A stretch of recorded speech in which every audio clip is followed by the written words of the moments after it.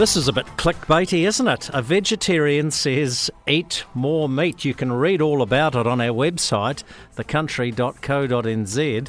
The author of said comment is Dr. Jacqueline Rowarth. And Jacqueline, you've been a vegetarian for nearly 50 years. I'm so pleased that you're coming out and telling us to eat more meat. Music to my ears. No, I've always said, depending how much you eat to start with, I mean, the whole point is what's your starting point and what do you want to achieve.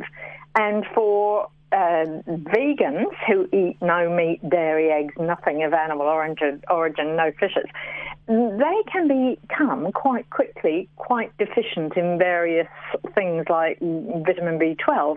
And so this whole concept of veganuary that we're just exiting has created some concerns, for instance, in the UK about what people might do to their health. Even in 4 weeks, they've measured a change. So I'm just saying, you might have made some great New Year's resolutions about saving the planet through veganism. You won't do it.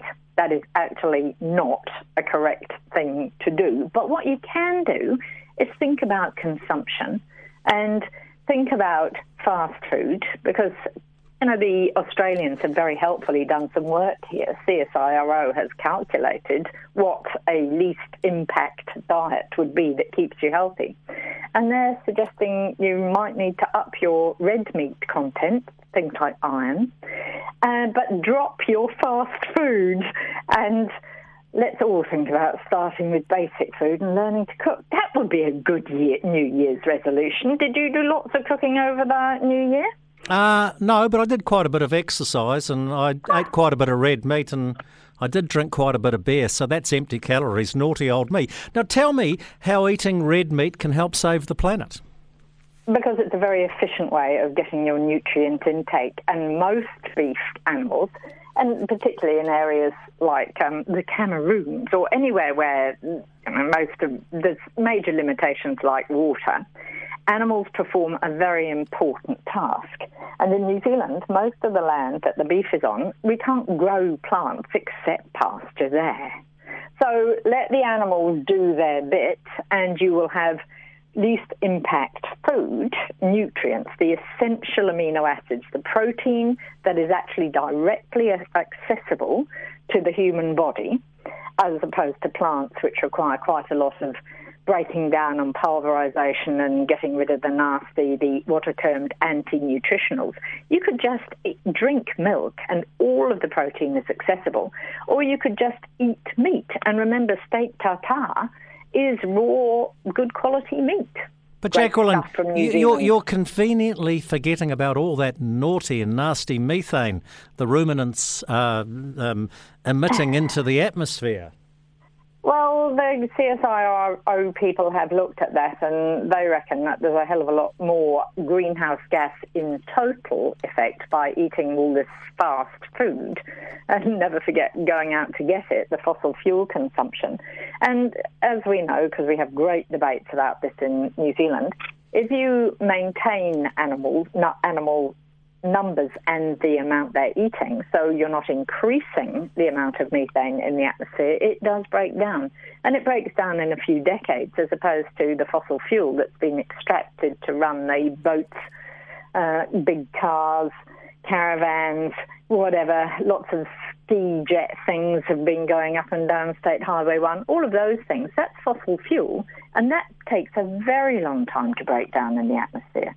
So we can make inroads quite quickly with reducing methane, and that, according to the CSIRO, it means having most efficient production systems, so most nutrition for least production of methane, and that's what New Zealand does.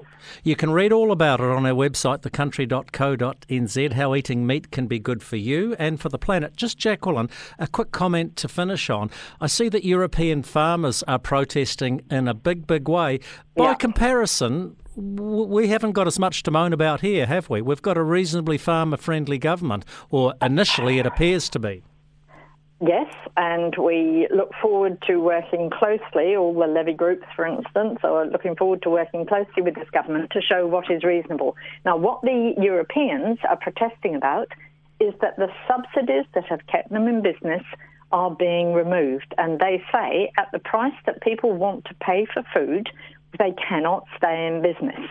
And New Zealand farmers don't have subsidies, and they're feeling the same stresses.